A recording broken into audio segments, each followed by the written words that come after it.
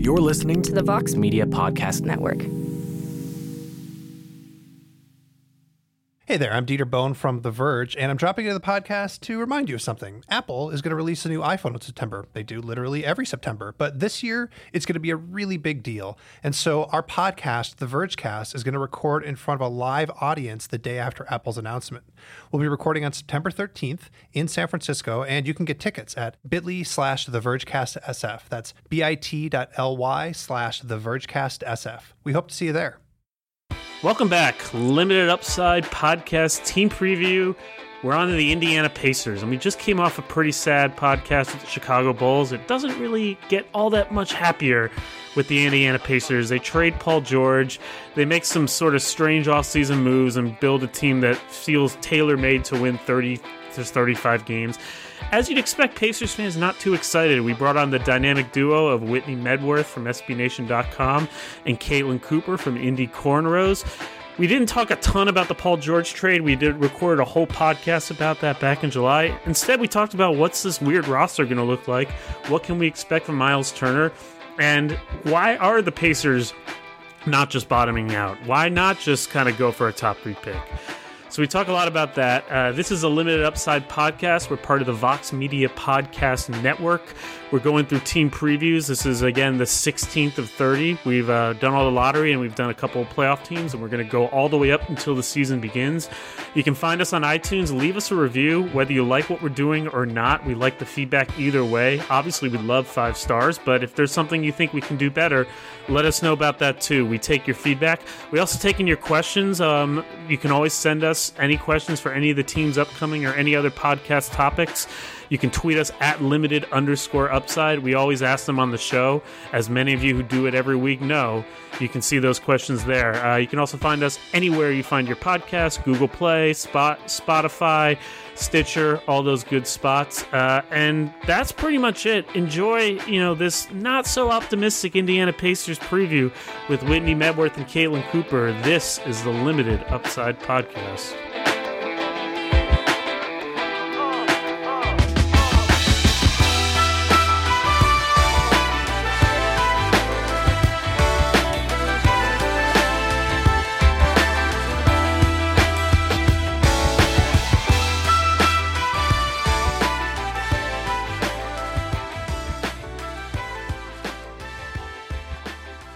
Welcome back, Limited Upside Podcast, number 16 of 30 from our team preview series. And this is one of the most popular duos that we've ever had on the show. A lot of calls to bring them back together. To talk about the Indiana Pacers this year, we've got Whitney Medworth, SBNation.com assistant NBA editor, and Caitlin Cooper from Indy Cornrows. We had them on when Paul George was traded. They talked about their peanut butter and chili habits that I still don't understand. Have we eaten any peanut butter and chili recently, by the way? No, I haven't, but it's getting cold now in Indiana, so it's time.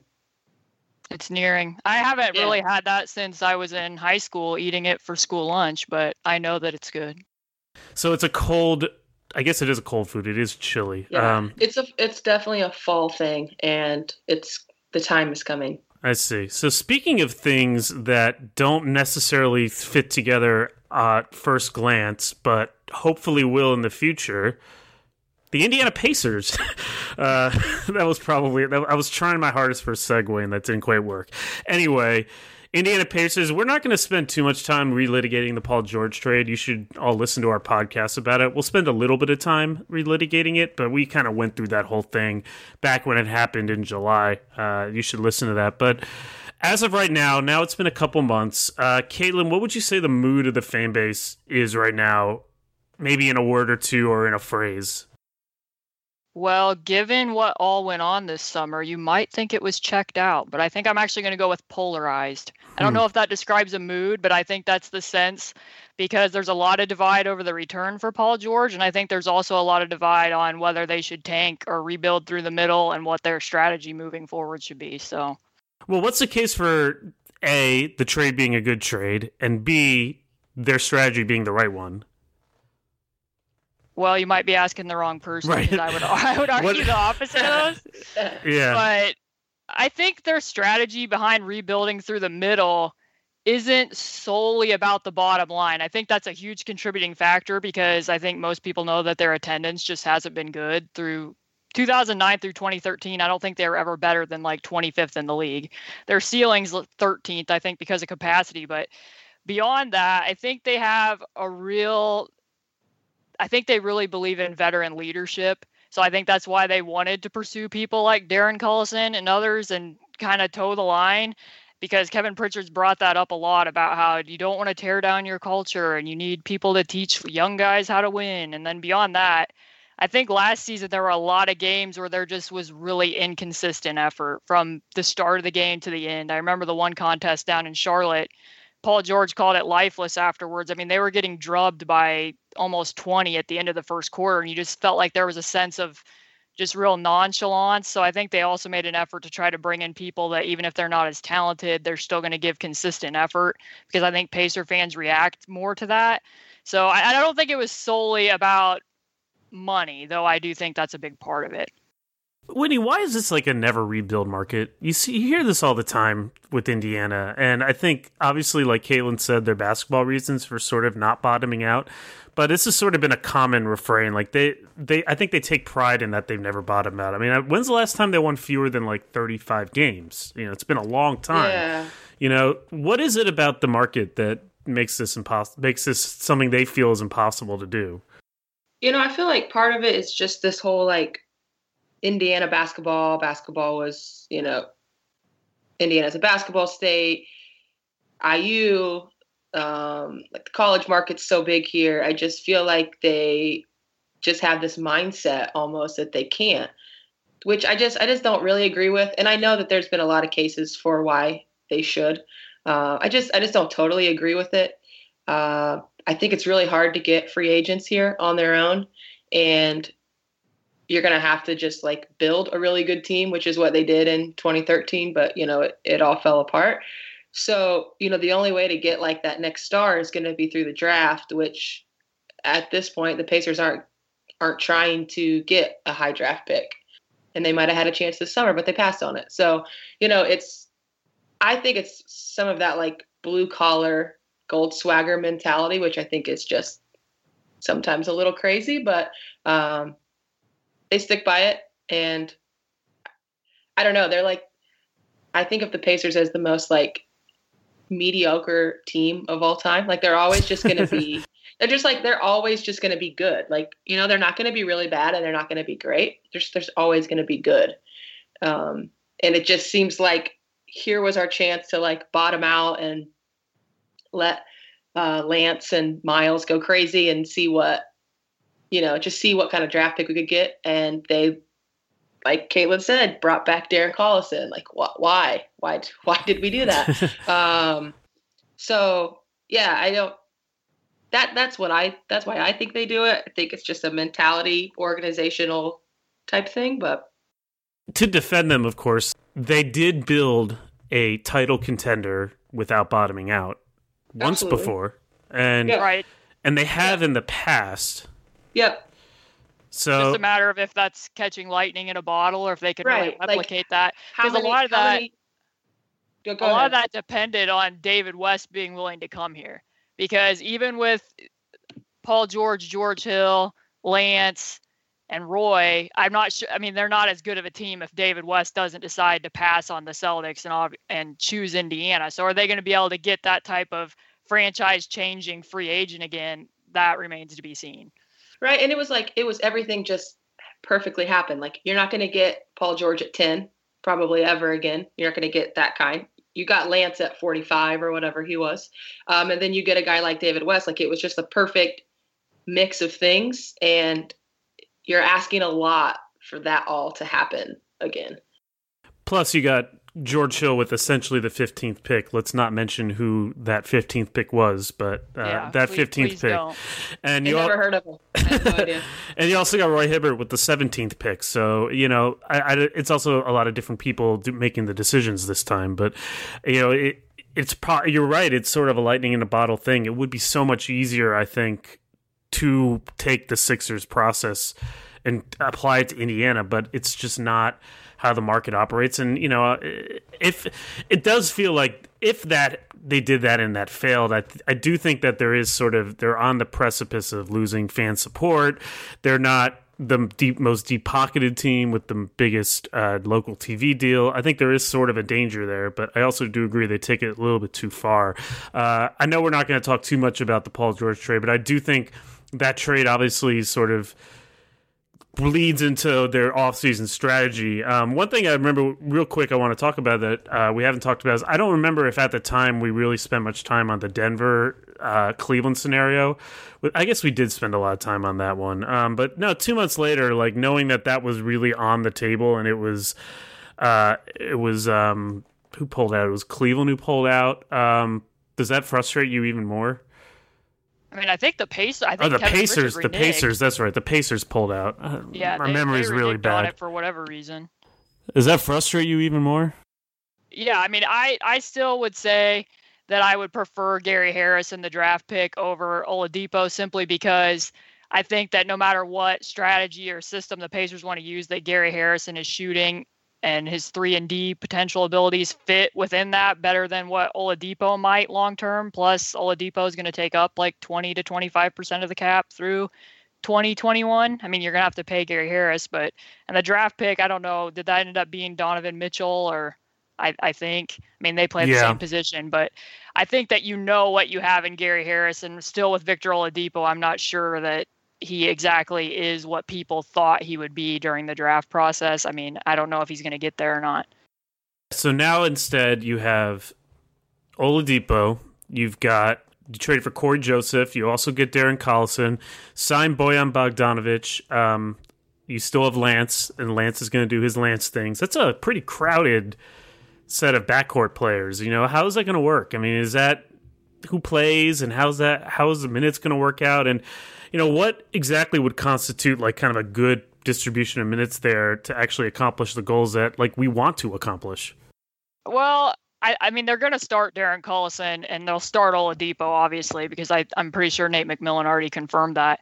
I think that in the case with Lance and Corey Joseph, I don't mind the Corey Joseph because he's still only 25 and I think he has a player option next year and I like his defensive tenacity. But I think the problem there is that Lance's best position to me is also backup point guard because you don't want to shove him off the ball. He's not, I mean, beyond the fact that he shot over 50% inexplicably over the last 5 games last year. I'm sure that'll continue. Yeah, I mean, it's definitely sustainable. But I mean, he needs to have the ball. So Darren Collison, theoretically, you can slide off because he is a pretty decent spot-up three-point shooter. But, I mean, it depends. To me, is Darren Collison really your long-term option? No, because you only signed him to a 2-year deal. I mean, I think the best-case scenario in that regard is they do start Darren Collison. He plays really well, and then maybe by the trade deadline, a contender wants him, and maybe the Pacers flip him for a pick, and then you can really go in with your younger players because beyond that signing doesn't make a lot of sense to me because how many wins is Darren Collison really going to net you, and do you want him to net you a bunch of wins? I mean, I don't know. That never really made a lot of sense. That's a lot of players to play guard that you're not sure exactly how they fit in. So, I mean, to me, it was just a little baffling that they would bring in all those players when you already had Lance playing the way he was, when you already brought in Oladipo. I mean, those are guys that need the ball in their hands a little bit. And then I like Corey Joseph. I think that would have been a good pickup, but I'm not quite sure what Darren Collison's doing on the team. Yeah, I agree. I don't love the Oladipo signing, but I'm going to give him, I guess, a chance to prove that he is better than he's shown. I thought Lance proved enough last year that I guess let me just start by saying, I guess the vision that I have for the Pacers and their vision of themselves is much different, which is what we've already talked about. Like, you lost Paul George and you've got Lance, who the fan base loves already. You've brought in Oladipo. The fan base is going to love him regardless. So you've got two young guys. Corey Joseph, that's a fine pickup. Would have rather had him, 2 years ago than now, but sure, that's fine. Like, I just don't get where Darren Collison fits in. I don't in terms of veteran leadership, he's not the guy I want. We've already had Darren Collison before. Like, we know everything about him. And we chose George Hill over him then. I would choose George Hill and anybody over him now. Like, I just don't I don't get what the point of that was, especially now since he's going to start too. Again, I just have a different vision. If you needed the fans to get behind the team because they're going to not be very good, hence why you brought Oladipo back, then why start Darren Collison? I just don't get it. I think partially, I mean, he's not exactly the same player because his 3-point shooting and his ability to spot up and move off the ball has gotten immensely better since he was here. I mean, they're certainly not going to sell more jerseys when people can just pull out their old one. But, I mean... I'm not sure who should buy a Darren Collison jersey anyway. Well, yeah, I mean, then that's it, too. It's not a goodwill signing since he pleaded guilty to domestic violence last year. Yes, thank you. Yeah, I mean, I get it slightly because it was a cost-effective deal, and like I said, because it is partially guaranteed, maybe a contender wants him, and you can flip him for a pick. And in the meantime, you can slide him off ball next to those other players if you need to. I mean, it doesn't make a lot of sense to have somebody near 30 on a rebuilding team unless you know. It just felt really strange because I feel like I'm really working to get an answer for that. Yeah, Darren Collison was he was kind of one of the last guys to go before, the Pacers really challenged the Heat. And so we've moved on from that, aside from Lance. We're trying to rebuild, and it feels so strange. See, the other reason I don't like it is that at this point, the Pacers guy is Miles Turner. And I don't know if he's totally ready for this, but he's the guy. And he's the guy everyone in Indiana loves, and he's the best franchise player now. I'm not sure Darren Collison or even any of these guards are going to put him in a position to succeed. Is that something that Pacers fans are worried about? I am a little bit just because of defensively and things that we saw last year with Jeff Teague. Because if Darren Collison isn't much of an improvement over Jeff Teague and he's dying on every screen 30 feet from the basket, I don't really want to see Miles Turner having to go hedge, clear out there, recover, and box out when you're going to need him offensively on the other end. I mean, I was hoping they would find, even with Corey Joseph, if you just started him, his defense is enough better than Darren Collison's that at least defensively then you can go back to your conservative pick and roll coverage. Yeah, again, why is Darren Collison on the team? Yeah. Without making this too much more about Darren Collison than we have, because it is a very good point, I just think in general, I'm a little worried that too much is going to be put on Miles Turner to not only be the best player on the court, but also the franchise ambassador. And meanwhile, They haven't exactly, I don't think, given him the pieces in general to allow him to thrive. So that's what I would worry about if I'm a Pacers fan. But, I mean, can Miles Turner handle this? I think this being a huge, big question, a big, vague thing. What is this? But that's my big question to you, and can he handle this, whatever this is? Yeah, going back to the, one of the first questions of, what is the mood of, the Pacers fan base? I think part of the mood is that, oh, we don't need you, Paul George. We have Miles Turner, which sounds nice. He's a nice kid. He's young. He, at this point in his career, loves the Pacers and wants to be here. And so it's easy as a fan to be yeah, we have Miles Turner. Everything's fine. But in reality, he hasn't really shown as much growth as we'd like to see. And I think in the playoffs last year, he definitely disappeared. And it's part of a larger picture, when you look back and think if Paul had seen a little more out of Miles, does he feel a little bit differently? Maybe not a lot, but maybe a little. No, I definitely have reservations that Miles isn't quite ready. And not only is he not ready, he's not surrounded with people that are going to speed up that process. A couple things make me worry about it because, for one, he should be the lens by which the Pacers make all their decisions, but I'm not sure it's going to be that way because even at Victor Oladipo's introductory press conference, I thought it was very telling because they were already making jokes about Oladipo's usage percentage ballooning next year. And I think it's a weird thing to joke about at a press conference. Yeah, well, they were talking about how Oladipo was on the plane back from Summer League saying, hey, I think my usage percentage is going to go up next year. And Kevin Pritchard looked at Nate McMillan and was like, well, is it? And Nate McMillan said definitively, absolutely it would. So that's such a weird thing to joke about. Oh, I am going to be able to take a lot more crappy shots this year. Well, I think it was slightly in reference to Russell Westbrook and him leaving. Oh, yeah, that makes sense. Okay, that makes sense. I wonder how much Russell Westbrook is going to have influence on Victor Oladipo after what Oladipo just witnessed of how much his mentor dominated the ball. But beyond that, I just question, I think they have a big incentive to make sure that they win that trade in a sense. I mean, they can't completely win it, but to prove that we took the right package. So I think a lot of it, Victor Oladipo might end up being the number one over Turner in the offense. I don't think it should be that way, but I have reservations it will be. And secondly, they're already talking about Miles Turner at the end of the year, perhaps working with Jermaine O'Neal and establishing himself in the post. And I don't really get that strategy. To me, I don't know why you want to waste seconds of the shot clock posting him up. He needs to get stronger. He shies away from contact a lot and takes off balance shots some when he's down there against more imposing people like Anthony Davis or Whiteside that kind of dominated him last year. But I don't know why you want him banging around in the post when he's your only rim protector and you're going to need him to adjust some of what his mid-range to three-point attempt ratio is. So I'm a little weary about how they're going to handle Miles Turner becoming the franchise player. What's a good season for him? What's a season where you say, you know what, these worries, they addressed them, or at least they calmed my worries for both of you? Like, what do you want to see from him?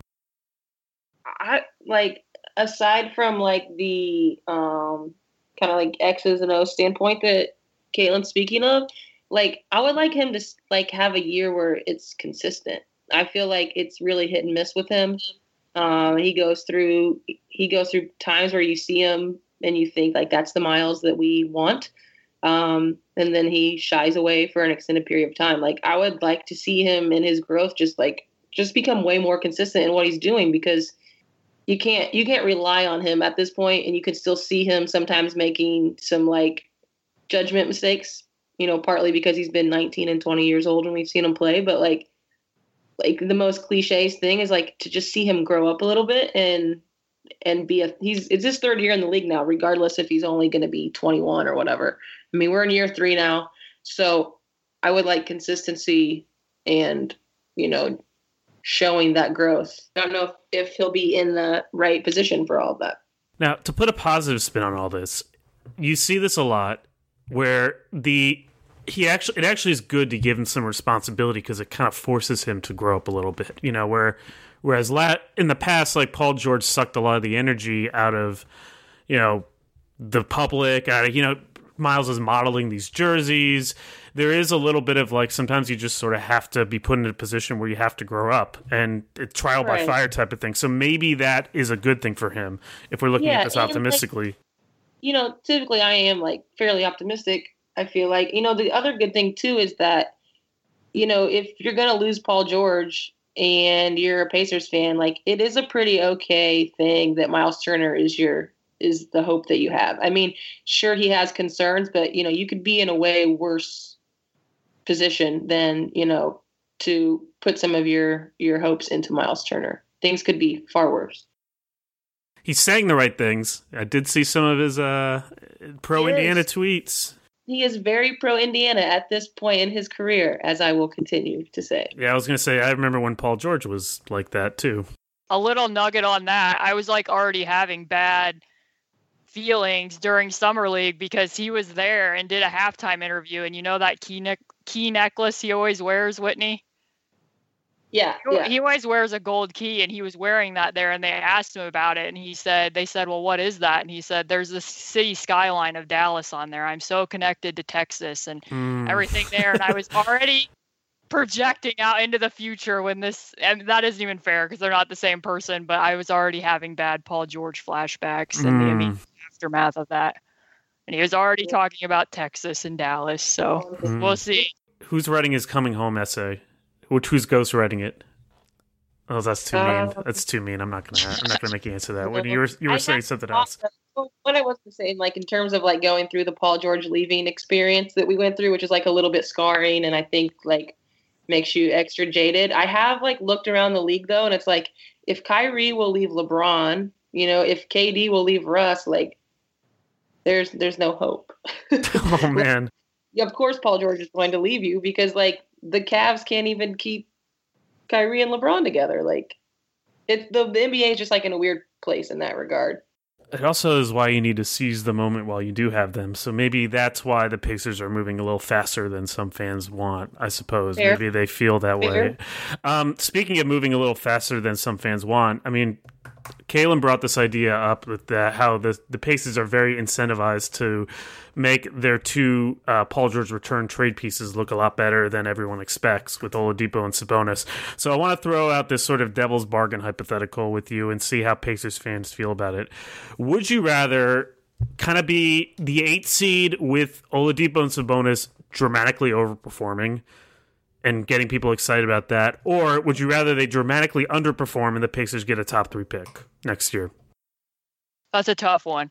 I think here's the initial question with that is what is Oladipo and Sabonis's overall ceiling and what's a good season for them? Because I think that Oladipo is going to have a decent season. I actually wrote recently that I think that the environment is there for him to put up a career year. I don't think it's going to be an efficient career year, but the factors of this trade, having a chip on his shoulder, is the body transformation thing he's going through, and kind of all that stuff I think will play into him having a good season. I don't think it's going to be an efficient season just because of his shooting, and I think he's going to be a high volume scorer, but I'm not sure what their ceiling is going to be. So in that regard, I think most teams would be willing to take on a bad contract if it meant that they were going to get a top 3 pick. And I don't think necessarily that Oladipo is going to be some drag or a bad contract, but let's say that he were. Wouldn't you be willing to, like, if a team called you and said, will you take this bad contract if we also give you a top 3 pick? I think you would take it. So in that regard, I think I'd rather have the top 3 pick. Now, the concern buried in this question, of course, is that the answer will be neither of those things. He will neither blossom into an all-star level player, which I would qualify as, like, if he gets all-star buzz and they're the 8th seed, I feel like that's an overachievement. That's sort of what we're looking at. Now, what if neither of those things happens, where he's okay and they still get the eighth pick? That's exactly what is going to happen. Like, right? That's exactly what's going to happen. Like, he's going to be okay. The Pacers are going to be okay. They're going to, like, flirt with probably making the playoffs or some ridiculous thing like that. And you're not going to get a pick or a good team. That's what's going to happen. Yeah, well, I fear that too. If you had to choose one or the other, which is sort of better? All day. I'm taking the pick. I would take the pick. I just want to see a year of Lance Stevenson just being out of his mind, like, for the good and the bad. I want them to win like 20 games and get a good pick. And like, we have why can't we have, as fans, one like fun bad year where it's like Lance, GR3, Miles, like, you know, they're fun, they're just not good. And then they get a top 3 pick and it's like, okay, now we start to try and fix it. Having gone through that dance with my favorite team, it's fun for about a year, and then it kind of gets old. Well, so be careful what you wish for. All I'm asking for in a perfect world is that it's 1 year. Like, these are really reasonable, like, things I'm asking for here. Yeah, it's just one of those things that always sounds a lot better in theory, and then you have to live it for a little bit, and then it's not as fun unless you're a Sixers fan. We're going to take a little quick break for a word from our sponsor, and then we'll come back with. We got to lighten this podcast up a bit, man. This has been too depressing. We have hopefully some topics that will maybe be more enlightening. This is the Limited Upside Podcast.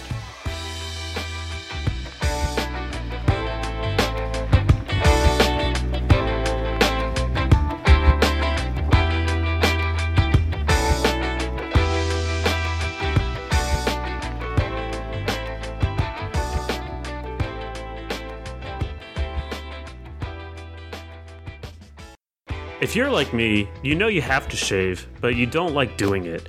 The razors are expensive, the gel is expensive, you have to kind of switch them out a lot, and you cut yourself while shaving, you've got to use all this product in order to have your skin moisturized. It's just not a very fun experience, and it never was a fun experience for me, and I really didn't want a beard.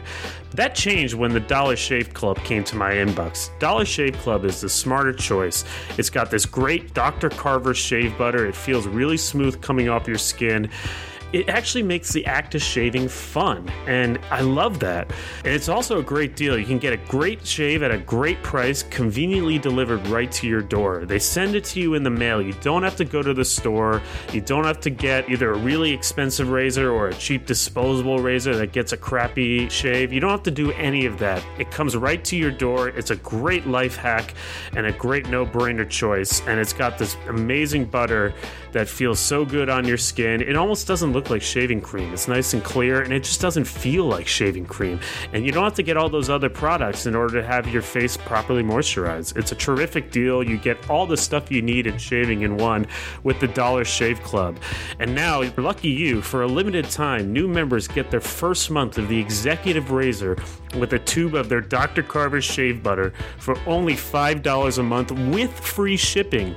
And after that, razors are just a few bucks a month, and you can quit at any time if you don't like it. That's a $15 value for only $5. And in that first month's box, you get an awesome weighty handle, a full cassette of more cartridges, and a tube of the shave butter, all for just $5. And after the first month, these replacement cartridges ship automatically at the regular price. No hidden fees, no commitments, cancel anytime you like.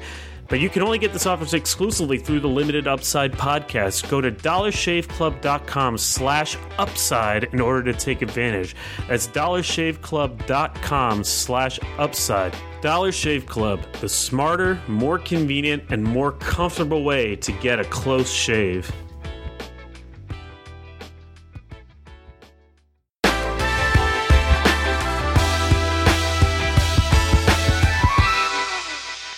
Okay, we're back. Limited Upside Podcast, team preview number 16 of 30, the Indiana Pacers, the dynamic duo of Whitney Medworth from SBNation.com and Caitlin Cooper from Indy Cornrows.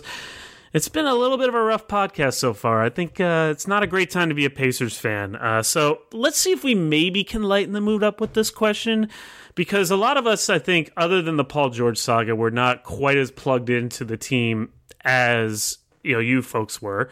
So, like, is there something that happened last year that maybe offers either a kernel of hope that people kind of didn't really pay attention to, or maybe in a worst case scenario, like, kind of actually makes this even more depressing? Well, I think my go-to, which I don't even think the local or regional or national is really talking about it, but the concept of Portland East really worries me, because they have Kevin Pritchard, they have Nate McMillan, they have Nate McMillan's assistant from Portland, Bill Bano, and now they didn't hire back, but Chad Buchanan used to work in Portland too. So they have all four of the gang back together, which just makes me weary, because Kevin Pritchard talked about at the end of the season that Nate McMillan is a guy that you really want in the trenches. And I'm not willing to go so far as a lot of the community members at Indy Cornrows who routinely say to fire Nate in every comment section.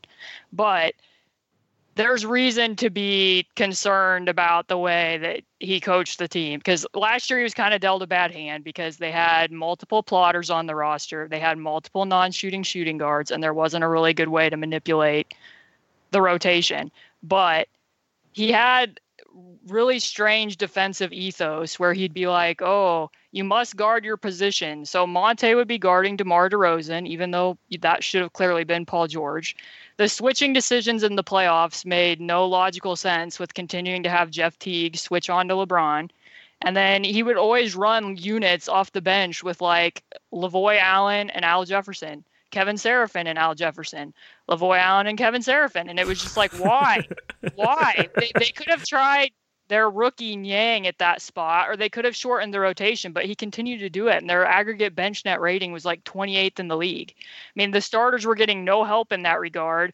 And he was just really stubborn with some of those things. And even after Frank Vogel, the offense per possession got moderately better, but the defense got substantially worse. They didn't play faster, which was kind of the point, though I kind of question whether the point was Larry Bird deciding to go with Nate McMillan because they knew that Kevin Pritchard was going to be taking over. And I just question that if a change needs to be made at a certain point in time, will it be? I mean, I just hope that Nate McMillan shows a lot more experimentation with the lineup, since that there's lesser expectations, and I'm pretty sure his job is fairly secure given who his boss is. I just hope he experiments a lot more. Whoosh. Well, I was expecting a kernel of hope, but not so much. Portland was good though with Kevin Pritchard in charge. I guess the problem is that the Pacers don't have Brandon Roy and LaMarcus Aldridge. Well, I question if they'll try to get LaMarcus Aldridge. I have nightmares about that one, too. No. Oh, really? Wow. That would give me chest pains, like the thought of that. Well, okay. Is there anything else that happened last year that maybe offers a glimmer of hope? Or no? Wait, no, we don't have a lot of hope. Wow. All right. We have Lance.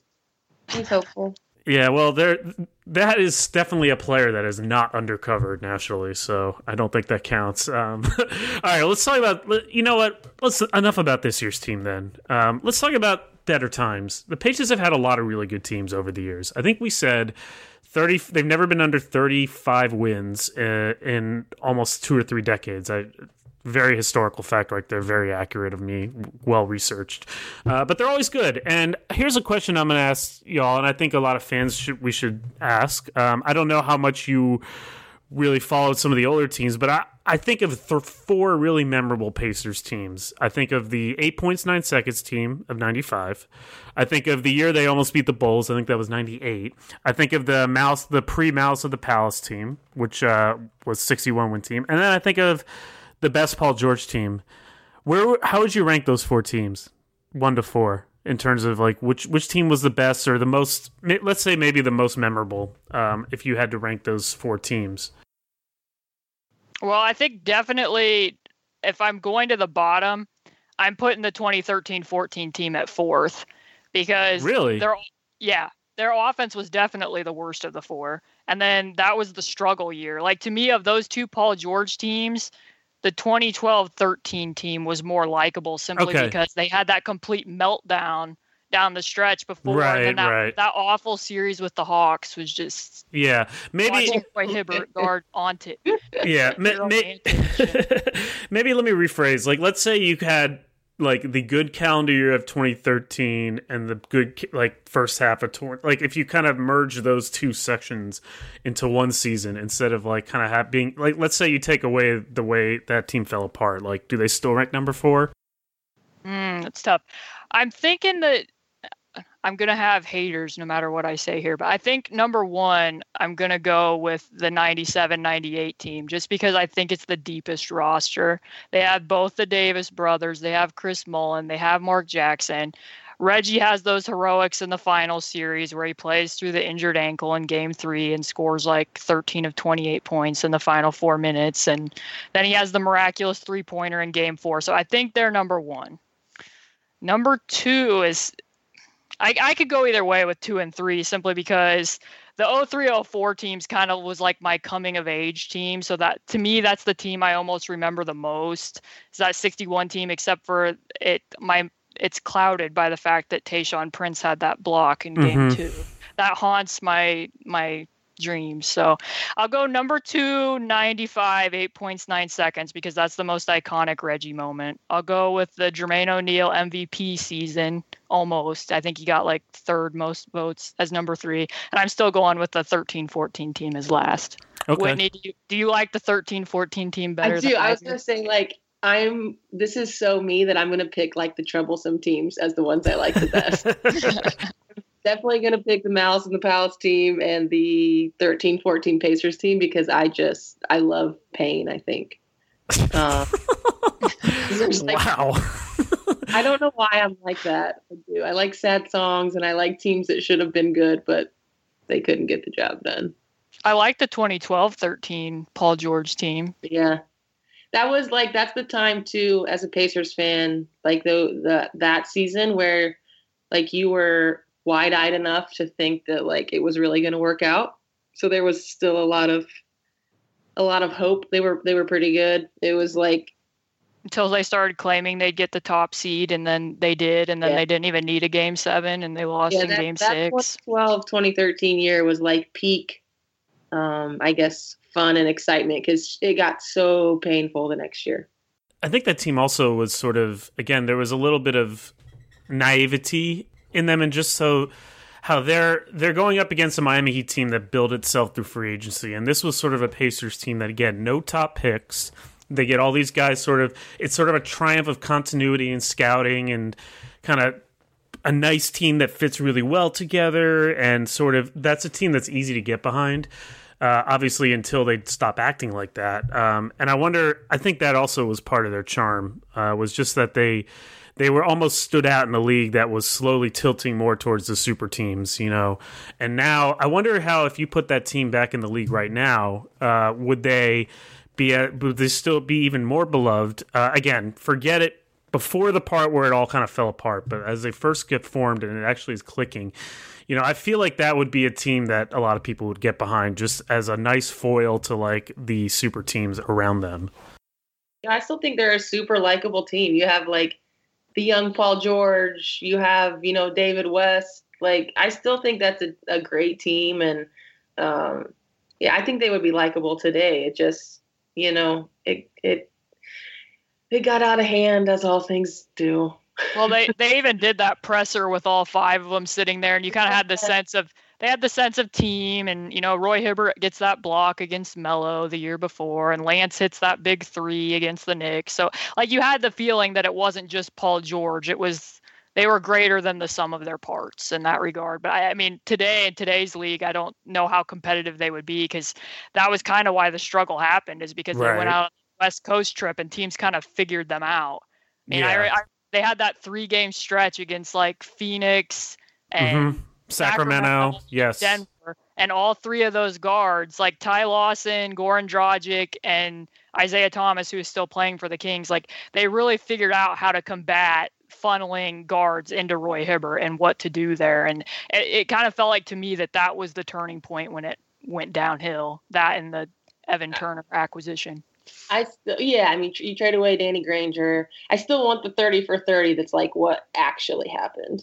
I think there were just so many things, because Danny Granger, I want to hear like all the sides, like Lance making his all-star pitch, you know, trading away Danny Granger. Like, I want to hear all the sides. Roy saying that they're selfish dudes. Right. Yep. And then a couple of their bench players, like Luis Scola, had an injured elbow, and their bench was already horrific. And then, like, he couldn't shoot worth anything to close that season. Yeah, you guys have done a really good job talking to you both about those teams, of kind of illustrating how the alchemy of all of them together can kind of fall apart with one little thing. There's sort of a domino effect that happens when one part is taken out of it. And, you know, when it's all clicking together, they work so well together. But there were so many personalities on that team that, you know, it wasn't just that, like, Paul George is the best player, but he wasn't sort of the guy in charge. And then you had the sensitivity of Roy Hibbert, and you had Lance's stuff. I mean, it doesn't take much for some of that to fall apart. I think it was a really good illustration of sort of how it's not as easy as, you know, you just bring the best sort of player as the leader or any of that stuff. But here's a question I want to ask. We have to go back to this year's team. You could take one player from Pacers history that's not Reggie Miller, Paul George, or Jermaine O'Neal, and add them to this year's team for whatever purpose you would like to achieve. Like, perhaps you want someone who screws stuff up so they get a high pick. I don't know. Who would you add from Pacers history to this year's team? In their prime, obviously. You put them at their best version of themselves. I'm taking 2009 Danny Granger. Ooh. He was an all-star that year, right? Yes. I think he averaged like 26 points and shot above like 45. And that was his most improved player season too. I'm taking him because I think he's the most modern. He was a long athletic wing. He could guard multiple positions. And I think that would be valuable, because that's one thing I'm hanging my hat on this year, that even if they aren't good, that maybe they can become slightly more modern and improve, because so long they've loved the mid-range shot, and they just don't play a very modern offense. So I want to add Danny Granger because I want to take a step towards modernity. I like that pick. Mine doesn't. This is the player I want back. That he doesn't really fit the roster. They would have to make some roster changes. But oh no, they'd have to change the roster that we all hate. I just would like Juan George Hill to make a return. Ooh. I feel like Blonde George Hill. Blonde George Hill. Like the best version of himself. He doesn't have anybody holding him back. Like, he did not, like the George Hill that we saw that like was always like hiding in the corner, just waiting for a spot up 3. Like, not that one. Like, a blonde George Hill, aggressive George Hill, as we called him with the Pacers, like that's who I would take back. He had some swag. He actually had some. Yeah, that's the guy. Okay, blonde George. Like he's long. He's got these like he's pretty. He's fairly quick. He's long. He can shoot. He can play defense. I'd finally play him as a shooting guard and not a point guard. But yeah, blonde George Hill. Well, you got to make room for Point Lance, so I totally get that. Exactly. Yeah, I'm big fan of George Hill's game. Just wish he could stay healthy. All right, another more fun question. This is one we ask everybody, and I know because we talked about it, I know you've been thinking about this one. This feels like the kind of question that Whitney would think a long time about. It's you're on vacation. You've got your banana boat, just like LeBron, D-Wade, Chris Paul, and Carmelo. You're one of the members of the boat. Which three Pacers from their history do you want joining you on the vacation and just to hang out with? I am taking George Hill and Paul George because the banana boat is actually going to be a fishing boat. Okay. Yes. And so you're going to be fishing off said banana boat. And then I feel like both of those guys are fairly relaxed and low key. So I'm also going to bring Lance. That way there be some like craziness added as well, but it is going to be a banana / fishing trip. Fishing trip. So you'd have to really take the boat out into very deep waters, right?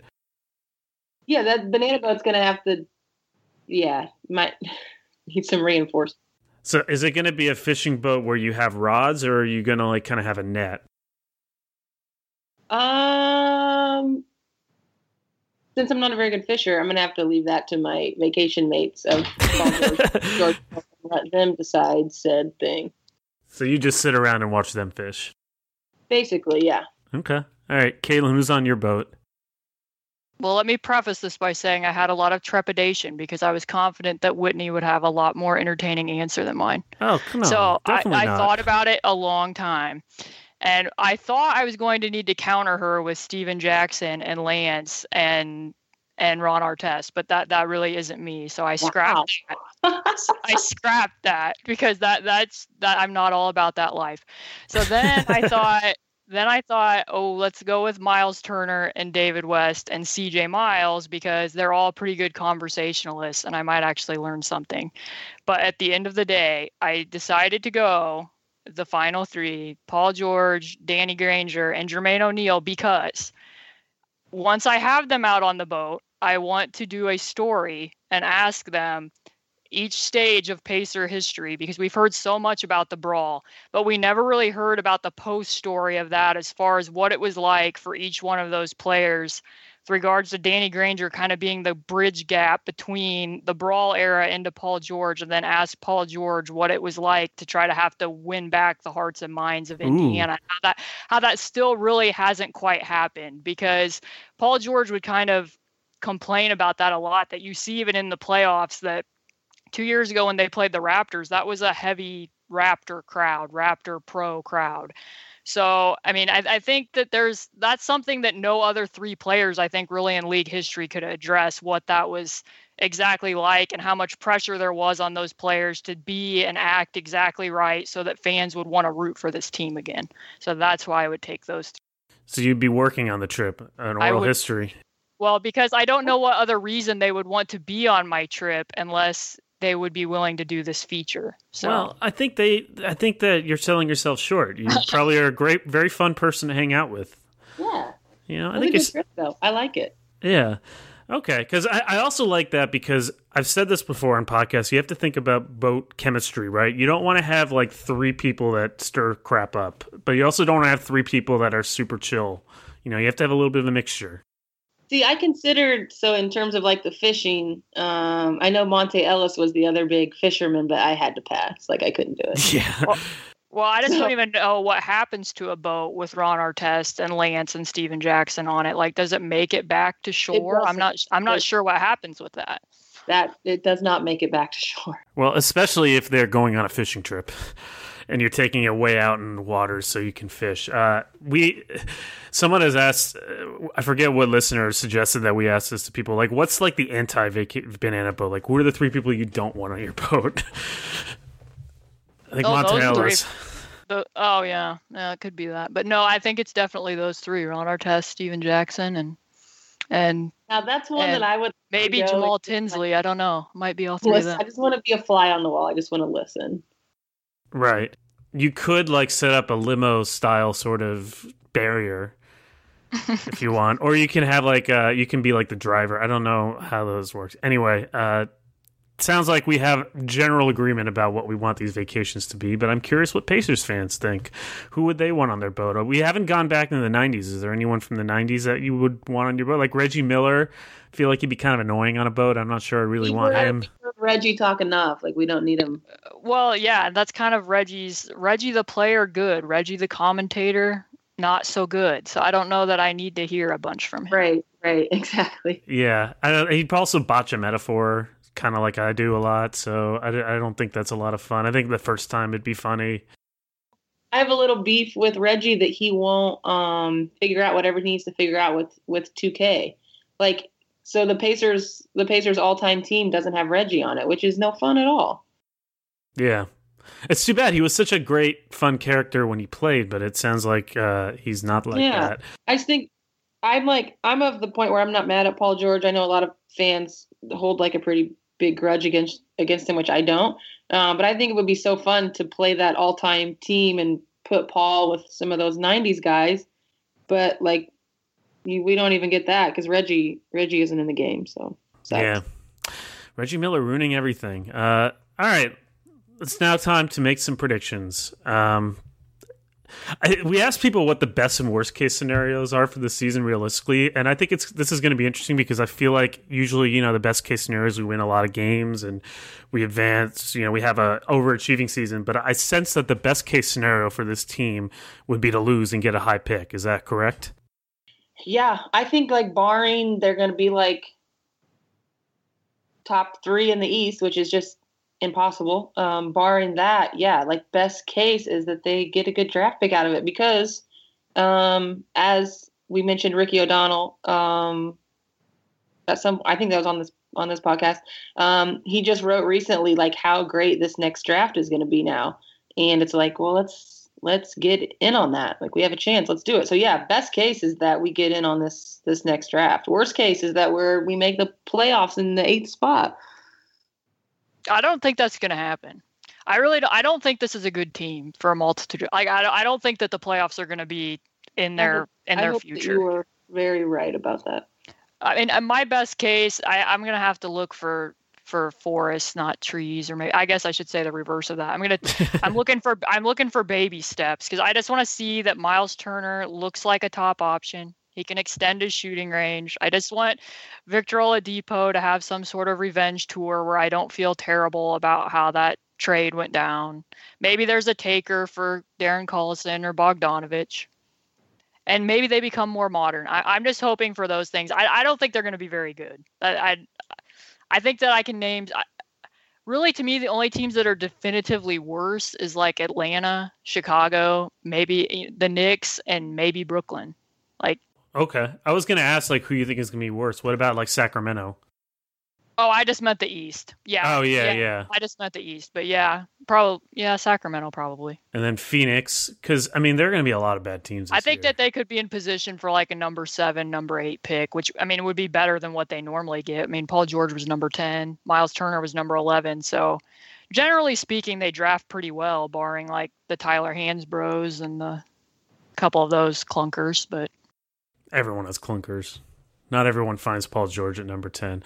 Yeah, I was kind of curious. I was thinking about running through like who's going to be worse than them because I think there's so many bad teams and they have some NBA quality players that I could totally see them winning in the 30s just because they'll beat Orlando on certain nights or not there's a few schedule quirks though, because on their 14 back-to-backs, 2 of them are like Orlando and their opponents coming off multiple days rest. Like their back-to-backs are not friendly to them. And then they have a really road heavy schedule to open and a really road heavy schedule to close.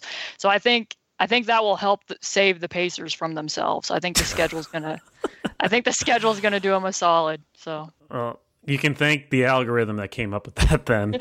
Yeah. Okay. All right. So how many wins are we going to say? This is, if your life depends on it, Whitney, how many wins? 31. Kaylin? Yeah, I'm going to take the Vegas under, and I think Vegas had them at 31. I'm kind of leaning closer to 28, 29. Okay. 31. Yeah, that's a good over-under number. All right, well, this has been a profoundly sad Indiana Pacers preview with Whitney Medworth from SBNation.com and Kaylin Cooper from Indy Cornrows, the dynamic duo. The good news is that hopefully you'll have some chili and peanut butter to cheer you all up as you'll go through this frustrating season. I'm telling Hopefully you. so. The best thing about fall, NBA comes back, can have chili with your peanut butter sandwiches. If anybody's listening to this and they don't like those, I'm sorry that you're wrong. But Yeah, I mean, that's fake news. If you don't like it, it's fake news. Yeah. Just try it and see. do it. It's a peanut butter sandwich. It's not like you're putting a spoonful of peanut Right. butter into the chili. Like you're just Right. dipping a sandwich into soup. I just don't see how this is that off the wall. If we're gonna get technical, we're even talking like potentially like half a sandwich. Like, cut it in half, put some peanut butter on there, dip it in your chili. Like it's Yeah. Oh, so hold up. You don't actually put the chili, you don't spread the chili on the bread? No, you're just taking like half a sandwich and dipping it into a bowl of chili. Oh, Absolutely. see, I thought you were spreading it on. Well, a couple people thought I meant like stirring peanut butter into the. I kind of thought that too. I'm like, no, I'm not doing that. it No. complements the chili. You take the peanut butter sandwich, dip it in the chili. I actually also had people on the timeline asking me who's the NBA's peanut butter and chili, like the combination that you wouldn't expect to work, but they do. Ooh, good question. And I was like, plus. to me, like the Pelicans are tailor made for that because we don't expect them to work. And if they somehow do, they should just be called the NBA's peanut butter and chili because that Ooh. shouldn't work. Interesting. Who are the two Pacers that you wouldn't expect to mesh well or become good friends, but do? Well, I mean, their games shouldn't. I mean, Lance and Victor Oladipo on the court at the same time shouldn't really Yeah. work. So, I mean, Yeah. I mean, maybe it's because they're too similar, though. I don't know. RIP to Lance and Kevin Seraphine. Oh, man. Yeah, That's that's the right. original answer to that question, but Yeah. Well, I think the Pacers, it would be nice for them if they work out like peanut butter and chili. You have a team that's thrown together that doesn't seem to work, but somehow does. That would be, I think, the best case scenario. Let's hope for a peanut butter and chili like season for Indiana. This is the Limited Upside Podcast.